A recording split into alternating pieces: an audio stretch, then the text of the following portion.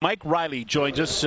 Mike, that's a weird way to win a football game, isn't it, on a measurement? That's a weird way to win it, but they had been aggressive all night. They had gone for it a couple of times earlier in the game, and credit to our defense. They stepped up and they made the stop when they needed to, and we'll definitely take it that way. It's not the most normal or prettiest way to win a football game, but it's a win. 2 weeks ago, we talked to you, and you talked about how that game shouldn't even have gone to overtime. I think even more this week, it shouldn't have gone to overtime. Absolutely, 100%. I mean, both weeks we felt like we could have closed things out, but we were hurting ourselves even more so this week. I mean, I think we were up by like 14 or 15 or something like that at one point in the fourth quarter, and within a couple of minutes, it's tied up and then we're down. So we got to clean up a lot of things. We got a potential to be a very, very good football team, be a great football team. But great football teams don't hurt themselves. It's hard enough to come out here and play good against teams week in and week out. They're trying to stop you, and when you're stopping yourselves, you're making it almost impossible. It's 2016, but you played like the 2015 team tonight a lot. You got behind early, but were scrappy all night long and just kept chipping away. Yeah, absolutely. Again, just hurting ourselves in certain areas. We're driving down the field. We get down in the red zone. I throw a pick. You can't have that. That's stuff that, I know better than that, and that's stuff I got to clean up. But there's other aspects as well. We turn the ball over, offensively and special teams-wise way too much tonight, and we gave them too many opportunities with some penalties, in all three phases. So it's just, again, it's stuff. We are a veteran team, but we also have a lot of young guys. Unfortunately, some of the veteran guys are the ones that are making some of the mistakes. So we got to hold each other accountable. We got to clean that stuff up. But again, like I said, it's not difficult fixes. It's stuff that we know how to do. And if we get that cleaned up, I think we're going to be a very dangerous football team. Mike, when I look at the way you guys are playing offensively and putting up the points and the numbers that you're putting up, almost 500 yards of offense again today. Do you feel like there's a little bit more pressure at this point in the season to keep scoring because the defense is, or there's other teams are scoring more points on you guys than they've scored in the last couple of years?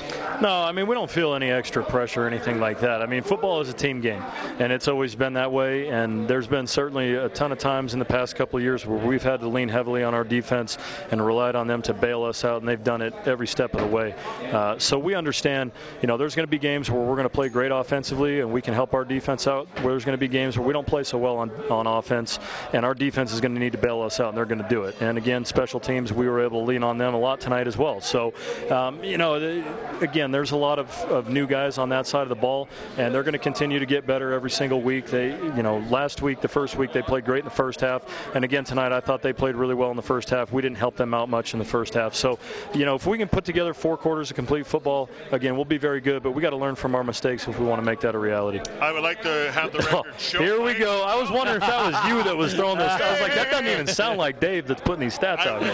That was sneaky what you did there. That was Blake, actually. I was like, wow, Dave must be sick or something like that. I'm not sure. I would like the record to show it was Blake Dermott that dropped the stat. Oh, that's all right, I just Dave. did one little stat. No, that's okay. Dave was loving it. It's great. I have 2 stats. Okay, let's hear them. 2 stats. All right. John White had, let's see here, stupid math, 21 touches for 103 yards, and Corey Watson had 117 yards on whatever catches, 7 catches. The contributions from those 2 individuals. Absolutely.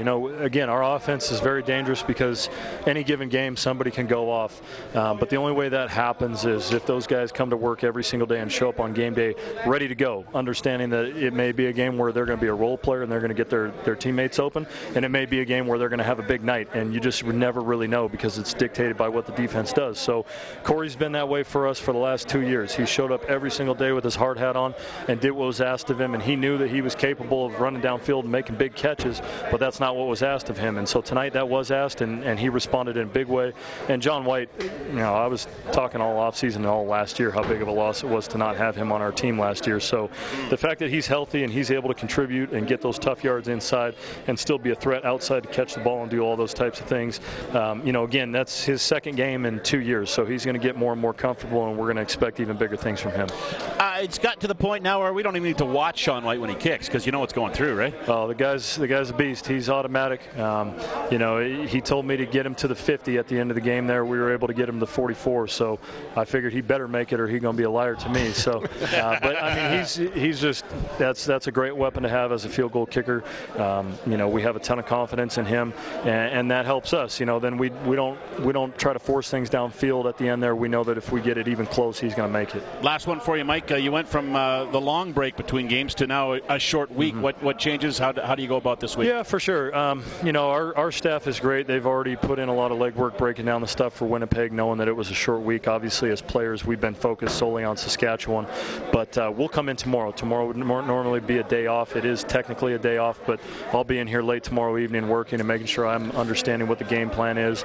And the way our offense rolls, it's very easy to tweak a couple of things here and there and make it look like a completely different play when it's in reality the same type of thing. So I don't expect that it's going to be too difficult for us to put this game plan together, but guys got to make sure that they're getting their bodies right physically because it is a short week and those are always tough.